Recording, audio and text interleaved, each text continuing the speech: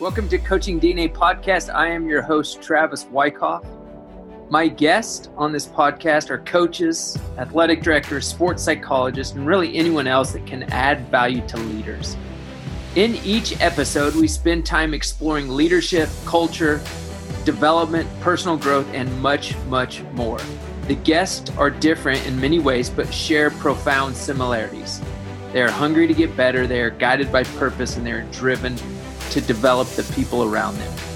Each episode allows us to dive into what skills, attributes, and giftings make up great leaders. When I'm not doing this podcast, I run Kingdom Coaching. It is my consulting business where I coach coaches. I work with coaches one-on-one. I work with coaching staffs, as well as run online cohorts. Additionally, I write a weekly email newsletter to resource coaches with tools and strategies to be better leaders and coaches. To find out more, visit my website at kingdomcoachingtw.com, and please check me out on Twitter at kingdomcoachtw or at coaching_DNA and give me a follow. I hope you enjoy the show.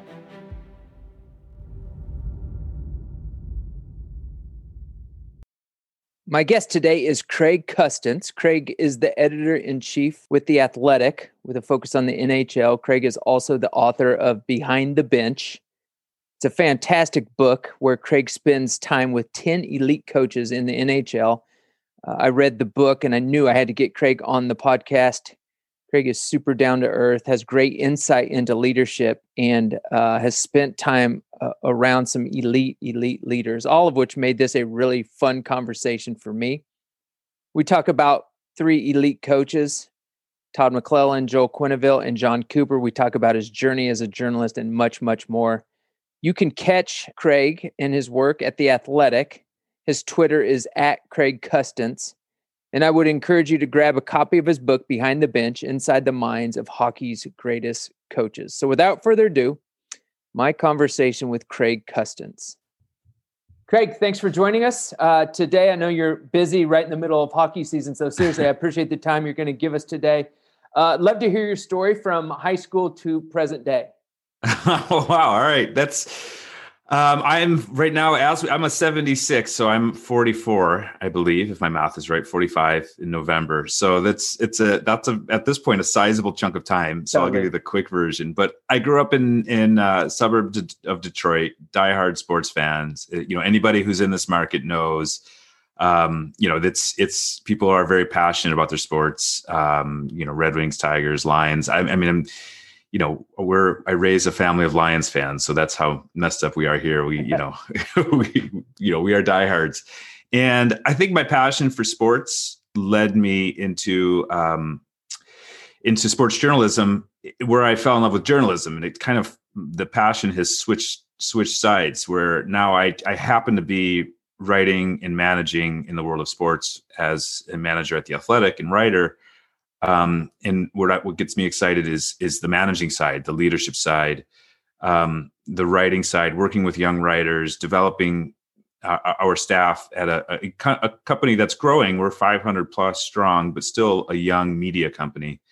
Unless, I watch way less sports. That's just the reality. Like, I'm really into kind of the other side of it, the management, leadership, writing side. And I think part of it is you lose your fandom, just because when you do it for a living, you're going to games constantly. And so when you're off, it's not like, hey, I want to go to another hockey game on my day off. You're like, hey, I want to go read a book or something. So I think that's part of it. But it's been a fun shift. I went to Michigan State University, where I studied journalism. Got an internship at the Atlanta Journal-Constitution that just lucked into it. It was a connection that I made, and had incredible mentors there as a young writer, including Jeff Schultz, who is now a columnist at The Athletic, and Robin Footlick, who helped me as she was my editor and really just kind of showed me the ropes. And I'm completely indebted to them as a young writer. And really, it's shaped who I am as a manager, because I feel like I owe so many people who helped me along the way that I can't give back enough, kind of in that realm. And I spent 10 years at the AJC. My dream was to be a baseball beat writer. And I met some baseball beat writers, and they're like, "No, kid, this is not what you want to do." Like it's maybe the hardest grind of them all. And, baseball coaches probably can realize this. You're on the road a ton. You're not just going in and out of a city. You're hunkering down for a 3-game series. And, I've got a family, and they were like, if you want to have any work-life balance, baseball, stick to being a Tigers fan. Might not want to live in this space. And it was actually really good advice. And I stumbled on the hockey world kind of by accident. I grew up a casual Red Wings fan as a kid, but didn't play hockey. I played football, played basketball, but I never played hockey. I can barely skate, if we're being completely real. But when I started covering Thrashers games, I fell in love with the world of hockey. Like the people, like it's an international sport. So you have people from all over the Russians and Swedes and Finns and Canadians and Americans. And I just found it to be this really tight knit. Once you earned their trust, you were good. And it's this little world that's been really good to me. And I found as a storyteller and journalist, it was great because it wasn't as guarded, I would say, as some of the, I covered NFL games, and I covered major college football in Georgia and at Georgia Tech and University of Georgia and in the SEC and ACC and the hockey world. You could develop relationships, and you're getting cell numbers of the coaches and the GMs and the players. And, if they can tell if you're putting in the time to learn and you're genuine, and they feel, they feel maybe a connection that there's more of a barrier. And I think that's even changed since I've been doing it. The barrier is up more than when I started out, but I just found it a really fertile ground for my journalism career, and really helped me make connections with coaches, which led to my book, Behind the Bench, where I got to spend it. And that really is a great example of these coaches opening their doors. The concept of that book was sitting down with 10 coaches and spending an afternoon in their homes and watching games with them. And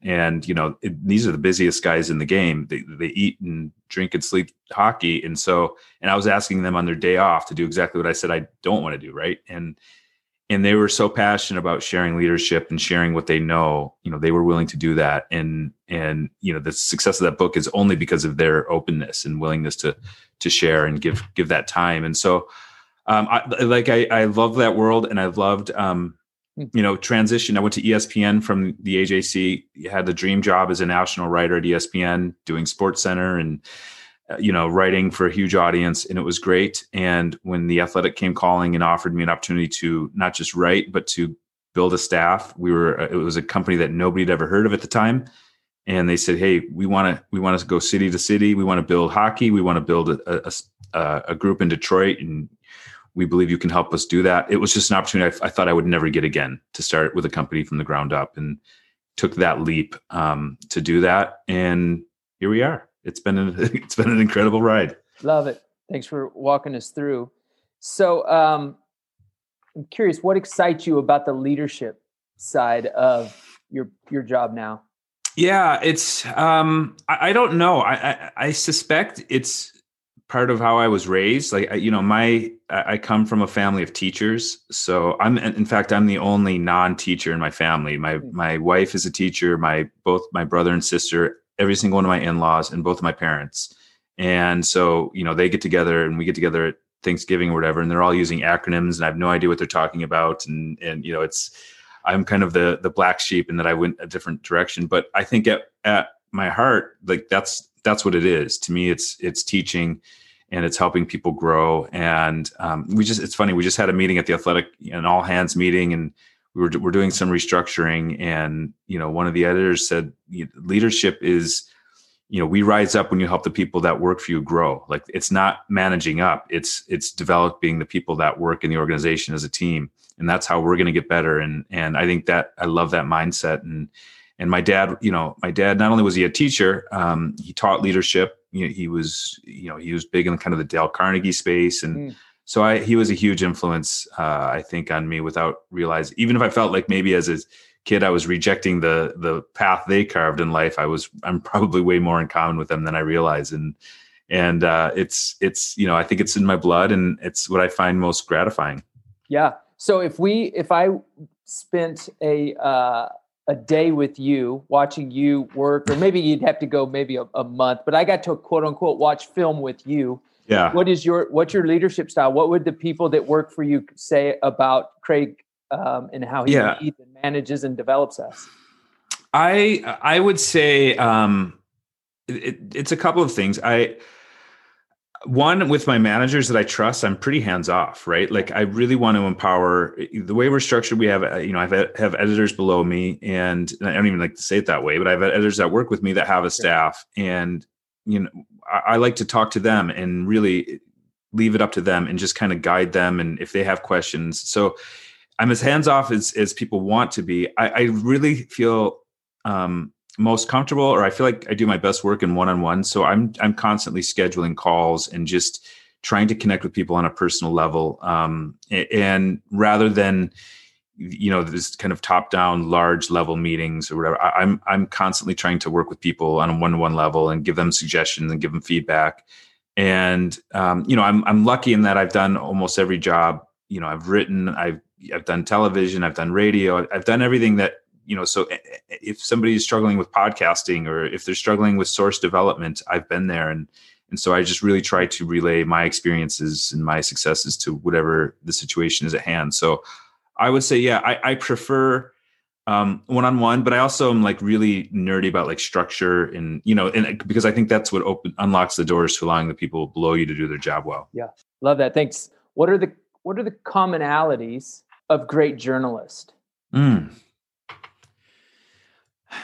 That's a great question. I would say,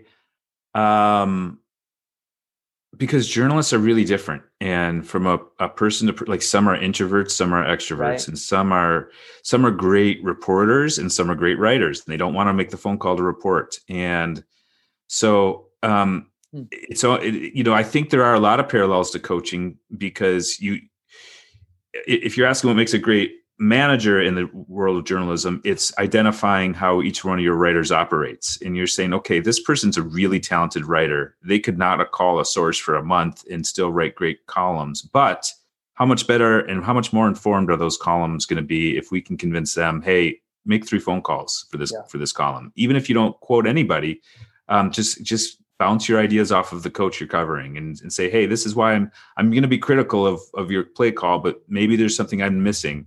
I'm not even looking to quote you. Like, that becomes a really valuable part of shaping. And so when you can bring out the best in somebody while recognizing their strengths and then really focusing on ways to kind of attack what they might not want to do and push them a little bit outside their comfort zone, I think that's good. I think the one thing I value the most when I'm talking about hiring writers or looking for writers or journalists, I would say curiosity and creativity are huge. Like, I would say curiosity ends up being the thread that links the best writers together, because that curiosity is what ends up uncovering great stories. Yep. It's having a genuine curiosity about people and how they do their job, and you putting down the notebook and the recorder and just asking that, when they say something interesting, then kind of going from that and digging into that a little bit more, and then picking it back up and saying, oh, hey, that makes a great story. Let me write that. And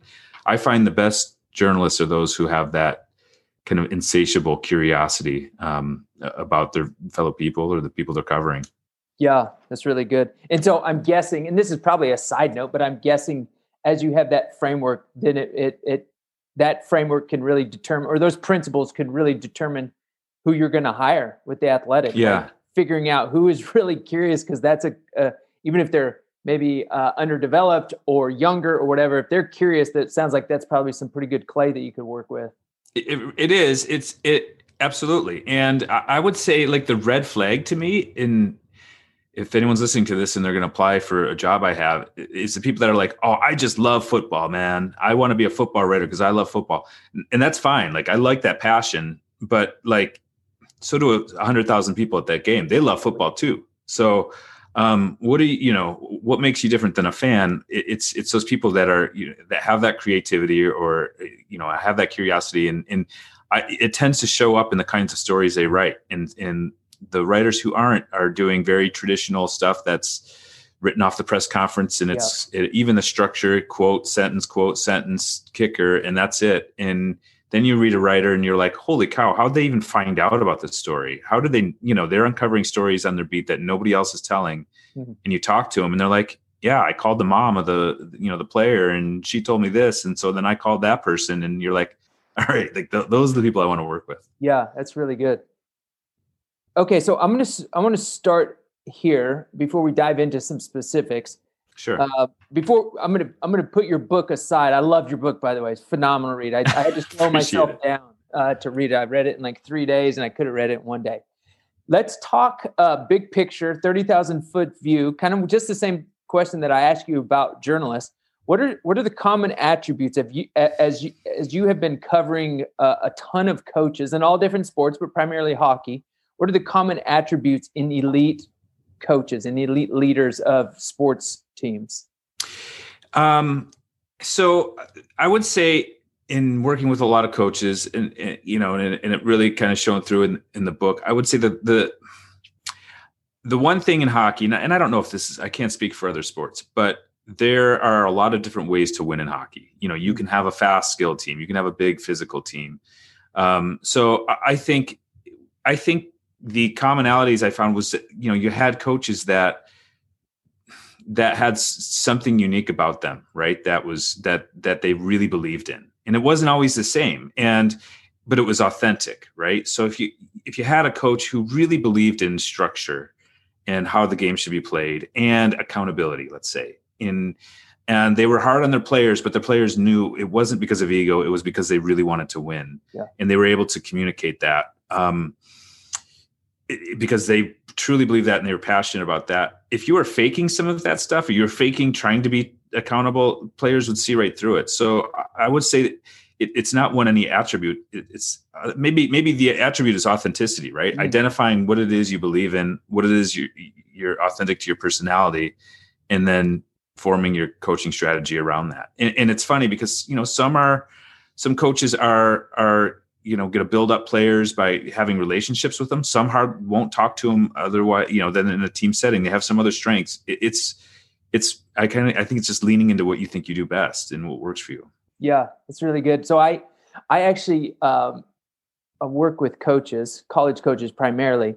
And so in April and May and June, I think it just hit me. This is why your book resonated with me so much. Because in April, May, and June, I just went on this deep dive, like, you could listen to, 100 podcasts and someone's going to say, well, communication is the key. And another person's going to be like, not. The key to leadership is, we could fill in the blank with hundreds of things. So my journey was figuring out, of all those 100 things down here, do they fit into some big buckets? Are there like some big categories that you just look across all disciplines, all sports? Are there big categories? And I came up with 4, and this is always kind of ever changing, but one, sure. I used character as one, because I'm like, I just have a hard time saying someone's a elite coach if they're kind of a turd, if they're, so I put character. But the other 3 were, and I think this is what resonated with your book, because I saw this in so many of the guys that you wrote about. Emotional intelligence. Can they read a room? Do they know themselves? Do they know their strengths? Can they read others? That sort of, I think, communication, being able to feel the vibe is, do I get after him today or do I pull back? That emotional intelligence. The other one that you mentioned in your book, I think on at least half of these guys, is clarity. What are their vision? What are the values? Who are they and what are they about? That just crystal clear clarity. And then the third thing I felt like a big category is the psychology. Like, they're tough, they're resilient, they get discouraged, but they always bounce back. They're committed, they're focused, those sort of tough psychology. So anyways, as you share, kind of authenticity, I think authenticity. And maybe that's character, right? Like, I think so. I think it's another way of saying character and being, I guess, true to yourself. And also, like, there's been a bit of a reckoning in the hockey space about character, right? And how you treat your players. Yep. And there, for decades, it was okay to be really hard, probably over the line hard on your players. That was seen as tough love or however. And, the players of today just won't tolerate that. Some of the stories that you would hear coaches doing years ago, you cringe, and you're like, I can't believe, so I think that is even evolving, right? Like what that character looks like. But I think hopefully if you're authentic to yourself, that doesn't evolve, right? Like that's kind of true to your core. Yeah. Love that.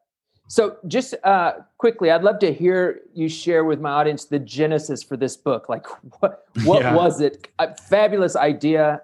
Again, love the book, but what was the genesis of the idea? Yeah. So it really started a long time ago. When I was getting my start in hockey and was sitting in a scrum with a few reporters and a coach named Ken Hitchcock, who was featured in the book. He won the Stanley Cup with the Dallas Stars and had great runs with the Blues and Blue Jackets and among other teams.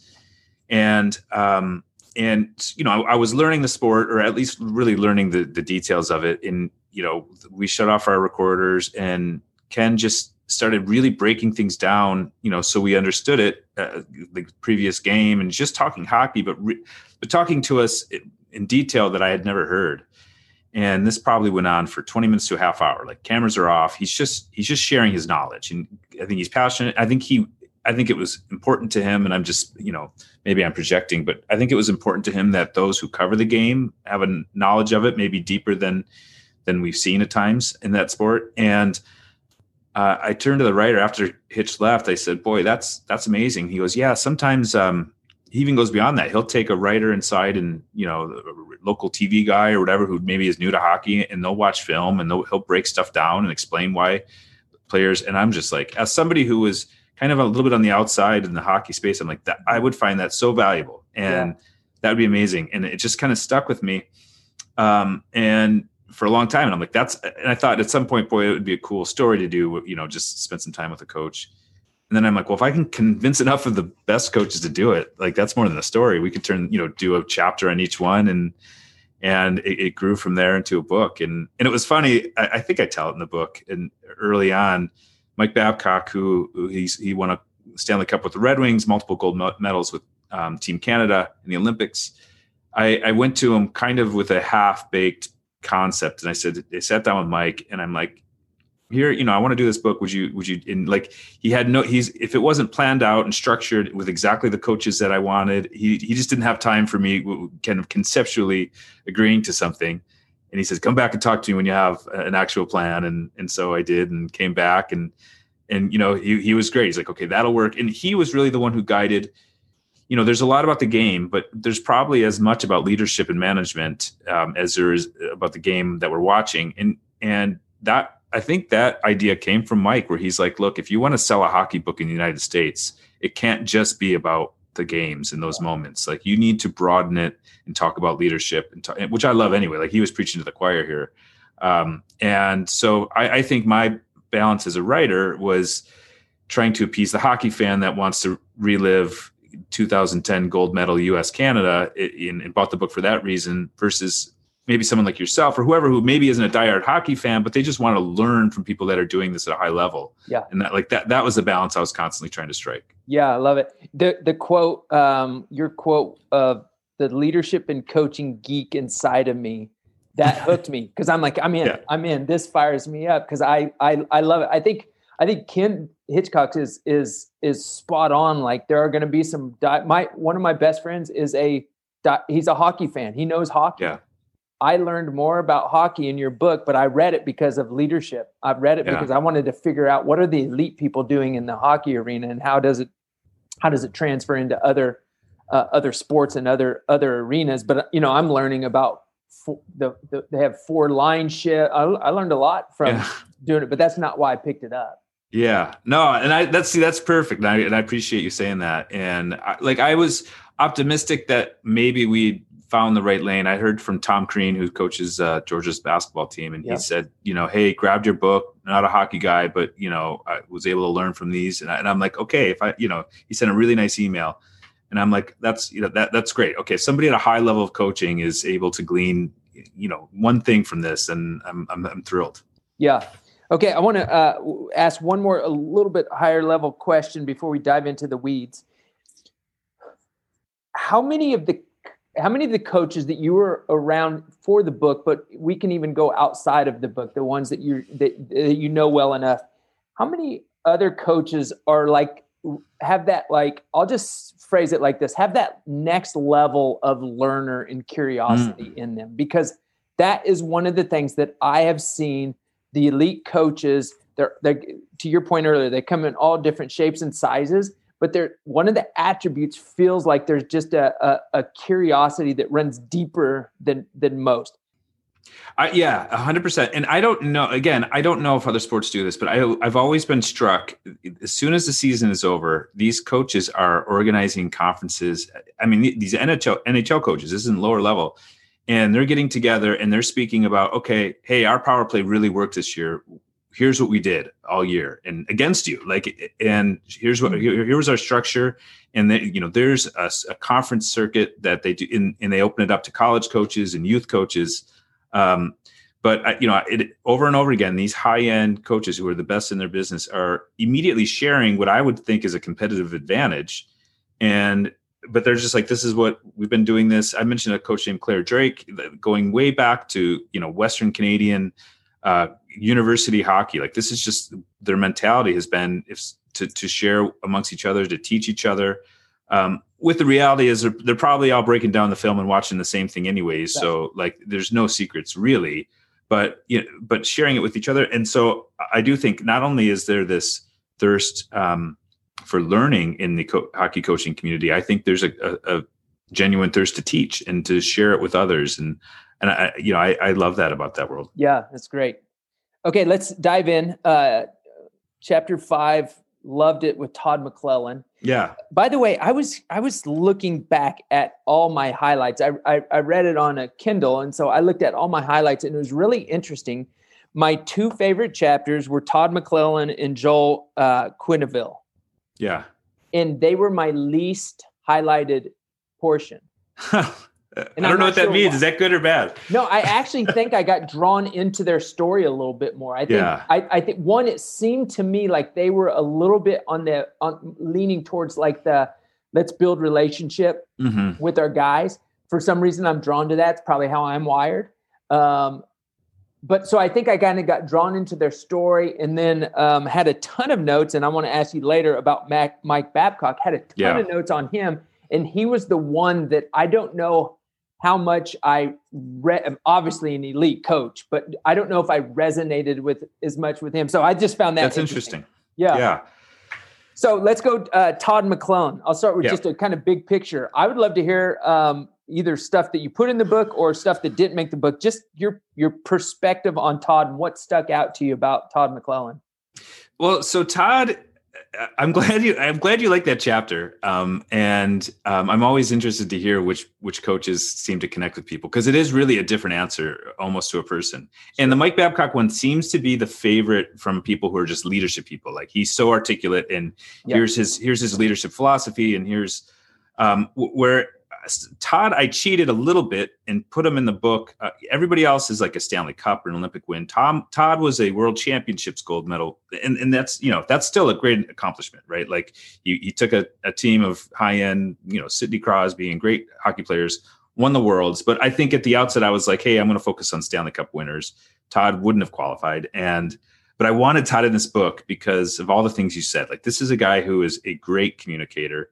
I liked his backstory of, he started coaching really young, answered an ad in the classifieds. Like, this never would happen anymore, right? Like, sees, hey, the local junior hockey team needs a coach, and worked his way into the interview.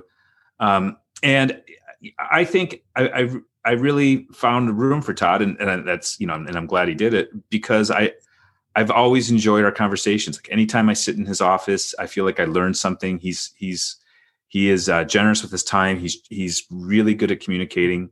I thought, if each coach had a theme, I thought that ability to communicate, and especially with younger players today, how he's tried to find ways to do that and proactively does that, I thought was important, in a distinction from some other coaches. And just to kind of give you an idea of the person, I mean, so Todd, I asked him to do this, and he's like, you know what? Come on up to Kelowna, which is, British Columbia in the summer. It's heaven on earth, mountains and a lake. And And he's like, I'll pick you up in my boat at your hotel and I'll give you a tour. And, we did the thing. And he invited me back over for dinner and a beer and to play games with his family. And this is a guy, like, I don't cover Todd on a regular, like, this is just, he's that's the kind of guy he is. He wants to make that connection. I think that is reflective in his approach as a coach. And I think that's why players love playing for him. You did a really good job, I thought, of like balancing the we're watching film and kind of the hockey specifics, plus having a really kind of painting a picture, plus adding in some quotes from other people that gave some context and more color to what you were writing. So is there anything with Todd McClellan that as you talk to different people about Todd that kept rising to the top? Anything different than you shared that just kept rising to the top in your interviews? The thing that jumped out to me in talking to people, and this came from a conversation I had with Doug Riseborough, who was formerly GM of Minnesota Wild and worked for the Rangers, highly respected person in the hockey space. And he was somebody that Todd, before I sat down with these coaches, I would just say, hey, who are some of your mentors? Who are some people that have influenced you? I just want to have those conversations so I can ask good questions. And Doug's name came up. And one of the things that I found was interesting about Todd was he was one of those guys that was identified early as a rising star in the coaching world, right? Before he even reached the NHL, people are like, hey, this guy in the AHL is the next great young coach. And he had kind of been identified that. And he was somebody who was super ambitious and wanted to climb the ladder very aggressively, like we all do, right? And what Doug Riseborough said, and this is what Todd said he learned from Doug, was, hey, you have to, the way you climb that ladder is just as important as climbing it, right? Like in the competitive world of sports, if you take a bad job when you're not ready or it's not the right job, even if it looks like it's a promotion, it can change things pretty dramatically. And I'm sure there's a million coaches out there that took the first job above them, but it was a terrible situation, or they didn't really connect with the organization or the person that was hiring them, but they just wanted to kind of keep moving up. And I thought that was such valuable perspective from Todd to say, as you're rising, you have to also be cognizant that next step puts you in a good position. Yeah. I'm going to read. I had that quote highlighted, or that top when he was talking about that. It said this, that Riseborough told him that there were distinct stages to a successful career. First, establishing a passion. To be great, coaching had to be an obsession. The second was working on your craft, focusing on daily improvement. Then it was setting goals and climbing the ladder. The final stage was reaching the point where you can start to turn down opportunities that don't align with how you want to live your life. Yeah. That's good. That's great advice. Totally. I hope we all get to that last point. No doubt. One of the things that I think was interesting for me is when you shared the story that he gets a job with North Battlefield Juniors out of a newspaper ad, gets the job. And I have kind of, again, going back to a little bit what I'm learning about really elite coaches is there's no doubt they're gifted. But one of the things that happens with elite coaches that I've noticed is they're learners and they have a ton of reps. So we always look at these guys when they're 20 years down the road and you're like, oh my goodness, those guys are awesome, untouchable. What we don't see is behind the scenes of like coaching the North Battlefield junior team and getting reps and learning and growing. And now all of a sudden you look 20 years later and of course they're elite because they're learners, they're growers, they are gifted, but they just put in reps. Yeah, I mean, absolutely. And what I found interesting about that too is, so Todd, I think he had a back injury or whatever his injury was that ended his hockey career sooner than he probably would have wanted. Probably would have had a longer NHL career if he had been healthy. And so he was starting off at a young age. And one of the things he had to learn was, hey, if you're 24 and you're coaching 22-year-olds, there's going to be this temptation to go out and have beers with the boys and all this stuff. And he had to learn, like, I'm the coach. I'm leading this group. There are certain boundaries I need to set up. And, I think I thought that was just an interesting wrinkle that maybe we all can't relate to, but I do at times where I'm managing writers that are, my age or my peers or in cases that I looked up to. And now it's like, okay, what does that look like now from our current relationship and how do we have to adjust? And Todd talked about that early on in his career. Okay. Let's go to Joel Quenneville. You spent time with him watching the Game 6 2010 Stanley Cup. He's now the head coach of the Florida Panthers. Same question, big picture, your time with him, your time watching him, what has stuck out? Yeah, so just dropped my pen. Joel is an interesting one to me because the picture of Joel Quenneville we get from his staff and his players is different than we get in the media. Like this is a guy who players love, like would run through a wall, all the cliches you hear from a coach-player relationship. And they're like, he's funny and he's fiery. And then he comes out and does a press conference and he gives, 3-word answers. And you're like, no, are we talking about the same guy? Right. Like this, and to the point where we joke in the media, there's a Joel Quenneville kind of decoder ring you need if he's answering a question and you say, hey, what'd you think of, Patrick Kane's game? And he says, yeah, it was okay. And it's like, okay, that means it was terrible. Like we've now known how to adjust what he's saying, because we've been covering him long enough.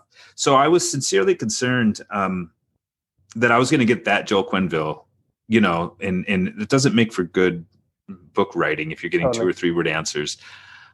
So maybe more than any coach, and I don't know if it reflects, but I talked to a lot of players for that chapter, and it ended up being unnecessary because Joel was great, and it was the casual setting and sitting back in the summertime when he wasn't busy. He was great, and it was the Joel his players saw, and he was funny and telling great stories.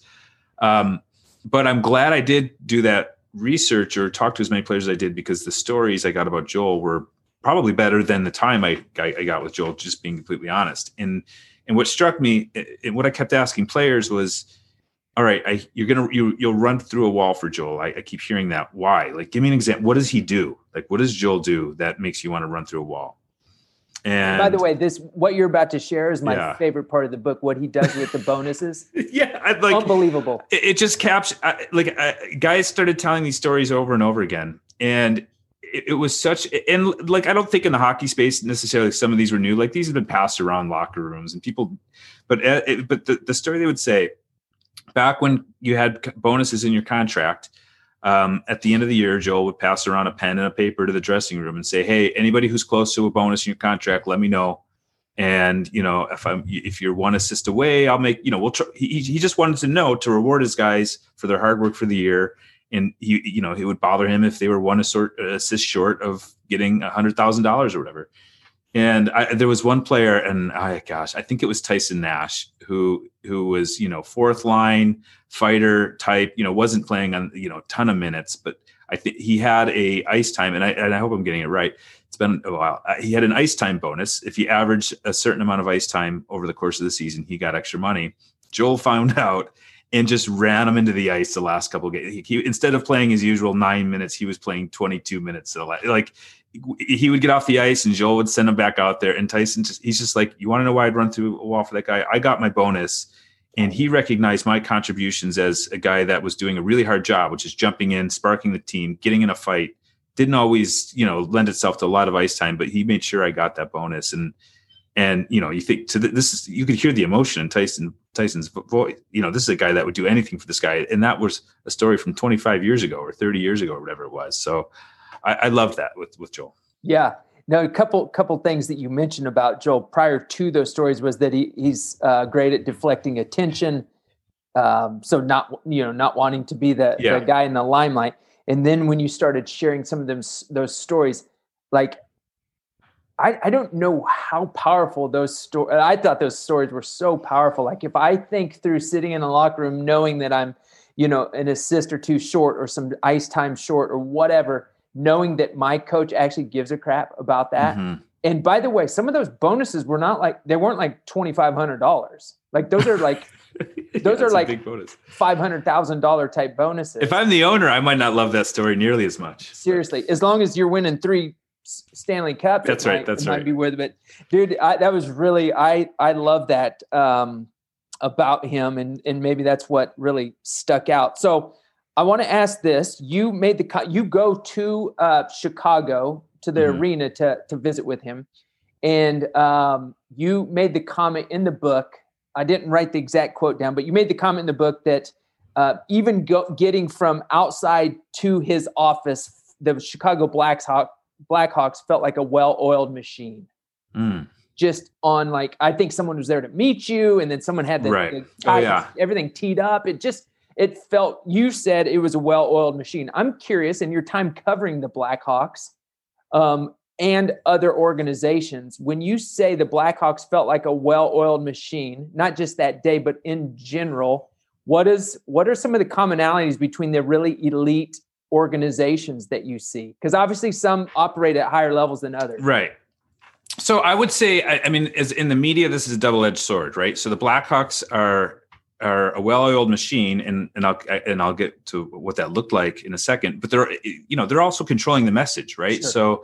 So there's times that the stuff that looks like it's them being super prepared is also frustrating from our perspective, because it's like, hey, we're seeing everything through the lens of your organization. Now, if you're in that organization, that's mostly a good thing, I imagine, right? You want your things reflected the way you want it reflected.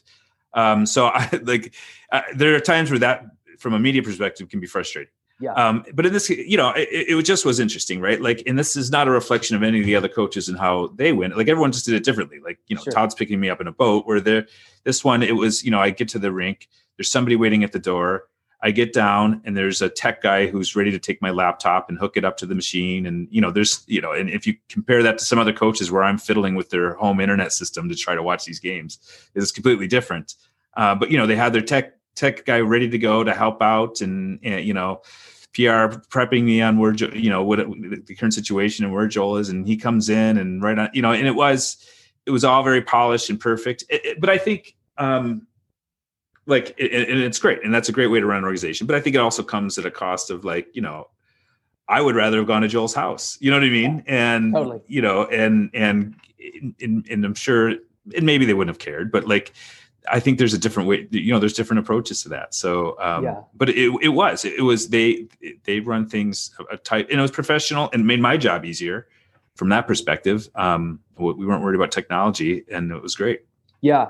Yeah. A little bit of a stark difference. I think it was your first, at least it was the first chapter, Dan Bylsma, where you're like, dude, I don't even know if this is going to work. Do you have no internet? idea. Like, that was the most stressed I was for any of them. Like, I was going in, I was using Apple TV to connect to his, I'm hoping my wireless connects, and we get it going, and pictures of my sister's kids in Disney World show up on his flat screen. I'm like, what is happening here? And I loved it. Thankfully, Dan, I knew Dan a little bit, and he was a trooper the whole way. So it was great. Yeah. Okay. John Cooper was not in the book, but I have had some conversations with some people, and they've talked about John Cooper as a leader. And so wanted to kind of pick your brain, even though he wasn't in the book. What have you seen? What are the attributes that you've seen in John that make him so successful? John, when you talk about real and authentic, is as real as it gets, and hasn't changed an ounce. Like, and I love that. This is a guy that just won a Stanley Cup, and talking to him now is the same as talking to him when he was riding the bus in the AHL as a coach there in Norfolk or wherever it was. And John, it's funny because I wanted, for all the reasons, I wanted Todd and I wanted John for that. Like, here's a guy that was a lawyer, quit his job as a lawyer because he wanted to chase his dream as a coach. So this wasn't a former player or a Hall of Famer who was already known. He had to earn everything on merit, John Cooper. And not only did he have to do it on merit, like, he had to be so over the top good to get every opportunity because nobody knew who he was. So he not only did he win at the AHL level, he broke every record for consecutive wins in a championship. Like, this is a guy, and I think in the hockey world especially, that's a tight circle. It's a bit of an old boys club, if you want to probably get negative. Like, it's the same people kind of getting the same opportunities. To break through that, you have to be exceptional. And John Cooper had to do that. And I wanted him in the book. And John's reservation was he hadn't won yet. And he's like, I don't want to do something like this and have people think that I'm at that level, or like he just didn't know how it would be perceived. It's like, here's a gold medal winner, and here's a Stanley Cup winner, and here's this other guy who I think is going to be good one day, or right. When I was and I respected that, and I'm like, I go, if I ever do a follow up, John, I'm sure you'll be in it because I know you're going to win a Stanley Cup, which he did. And I would like, if you don't know John Cooper, I would encourage you to go. I don't even know if you can find it, but when they won the cup, they did the post-game press conference that should have been just John Cooper. And he brought up his entire coaching staff and was like, these are the guys you guys don't talk to every day that got us here. And they all had a beer in their hand and they're laughing and their arms around each other. And someone would ask a question to John and he would say, no, hey, Todd, why don't you answer that one? And this is a guy that wasn't trying to, here's a moment that could have been, hey, this is the crowning achievement of me quitting my job as a lawyer and getting to this point and celebrate me for a second. And he did the opposite. He brought his team and his teammates and his fellow coaches up to the podium with him. And I don't know, that to me was John Cooper. Totally. Yeah. I interviewed a guy by the name of Denny Scanlon, the deputy commissioner at the United States Hockey League. And he had mentioned, trying to think, I think he was scouting with the New York Islanders, maybe ran into John Cooper. Somebody introduced him to John Cooper when John Cooper was in the minor leagues. And he said just exactly what you said. Like, he goes, I sat down and was asking him questions because he was further advanced than I was. And I was trying to get some counsel and we had some commonalities going on. And he said, dude, he was so present with me and I literally felt like in that moment for an hour-ish over some chips and beer that I was the most important thing to this guy. I didn't know this guy. Literally, I just met him, sat down. And then he said, since then, as he's climbed the ladder, he's the same guy, super present with you. You feel like he's actually there with you, not looking over your shoulder, looking for someone bigger or better to talk to.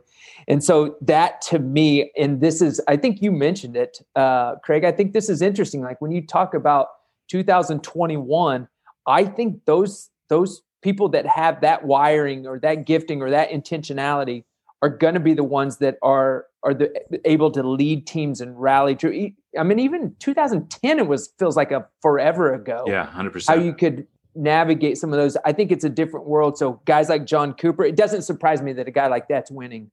No, and like that's like that story that you told with John Cooper has happened to over and over again. Like the first time I really spent time with John, I was in Tampa. He just had gotten hired as an interim coach in the middle of the season. I happened to be in Tampa working for ESPN on another story about one of their players, Steven Stamkos. And we both happened to be staying at the Marriott right next to the rink because he was living there because he didn't have a place yet. And he was an interim coach.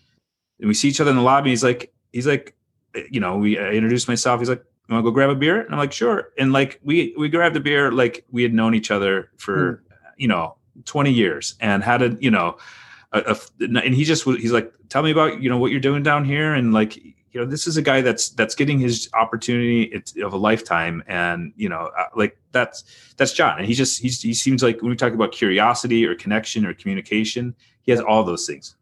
That's cool. Okay. I end with 3 questions. First one is, what are you currently reading or listening to that's helping you grow? Yeah. What are you diving into? All right. I was prepared for this. So I'm going to cheat and tell you a book I just finished because I think it'll work for your audience. I just finished a book called The $1 Trillion Coach. And this might've been shared, but The Leadership Playbook of Silicon Valley's Bill Campbell. And this is by Eric Schmidt and others. And I loved it. Just loved it about a guy in Bill Campbell that nobody's heard of and who was more interested in helping the people and giving good advice and being there for teammates than becoming a CEO of a company, which, I'm sure he did at one point, but like he didn't need the money or the adoration. And of course got all of that as somehow that's how it works. So that's a strong recommend for me. I'm actually reading, Walter Isaacson's biography of Leonardo da Vinci as we speak. I'm about 100 pages in. I like to do, I like biographies. I'm obviously can't relate to Leonardo da Vinci, but maybe you can pick up a thing or two there. And it's been a good read so far. Totally. Are you generally a reader? I mean, yes. Yeah. Every night I read, I'm constantly got books going and I love to learn. Yeah. I love that. I love The $1 Trillion Coach. I read it a couple years ago, and I work with coaches, like I had mentioned to you, just like I coach coaches. And dude, such a game changer. It just gave me some vision for what a healthy coach of a non-sports team. Well, for sure, a sports team, but a non-sports team looks like. I thought it was great. So it's great. Okay, second question I asked: what advice would you give a young person just getting started in the area of journalism, writing? Yeah. So I would say the advice I give is two things. Is one is make sure you're chasing it for the right reasons. Make sure you're passionate about it, because it's a really hard, same as coaching. It's an impossible industry that, there's people are getting fired and laid off, and it's really competitive. So you can't be in it just because you love sports or you have some other, whatever you think it'd be cool to go to games for free. You have to do it because you love, you're curious about people. You love telling stories. You love sharing with others. You like, writing, you like reporting. So make sure your passion aligns with what makes the job successful would be one. And then two, I always tell people to find somebody that's doing the job you want and get to know them and learn from them. And our industry, like others, people are generous. If they see somebody who genuinely wants to help and learn from them and is coming to them for the right reasons, it's even better if they're a hiring manager, right? Like, if you're talking to somebody for the first time, when the job is posted, it's probably too late, right? Like people have in their mind who they're going to hire for stuff oftentimes. So, I would just encourage people to cultivate relationships, like genuinely, not because you're trying to get a job, but, and look for those mentors that are doing what you want to be doing. Love it. Good stuff. And the third question and last question I asked, who would you like to hear on this podcast? You can go coaching, you can go journalism, you go whatever way you want. Yeah. Who would you like to hear on this? So the name that came to mind when we were chatting is a guy named Todd Woodcroft, who is the new head coach at the University of Vermont. He was an assistant coach with the Winnipeg Jets. And I think I like to listen to Todd talk about everything we talk about, leadership. He is a lifelong learner. He comes from a family of learners. His brother Jay is also an AHL coach. There are guys that when you're on the circuit and you're at these conferences, they're speaking. He's so articulate and sharing. And it comes from a place of just wanting to help others. He's very genuine, and I would listen to. And what I'm fascinated with Todd now is he's taking over a job that's a huge job. As a head coach at a college that has a history of success that's struggled in recent years, and how he's taken that approach. He took a risk in leaving a good NHL job. I mean, NHL assistant coach jobs are not easy to get, and I would love to sit and listen to him talk about that process. Love it. I'm on it. I'm going to work on that one. All right. Good. Lastly, another book, 10 More Coaches. What are your thoughts going forward? I do have another book. I don't know if I'm allowed to share it yet. So okay. I will say, the success of this book led to a major publisher reaching out and saying, hey, we have a similar concept. We think you would work well. And if I'm ever allowed to leave my house, I will. I'm looking forward to really diving into it, but I'm excited about it. Yeah, that's cool. Well, count me a big fan of yours, Craig. Seriously, the book was phenomenal. I like I said, tore through it. Really good stuff. And thanks again for hopping on. My pleasure. Thanks for having me. Thanks so much for listening. I'm assuming if you made it this far that you enjoyed the conversation.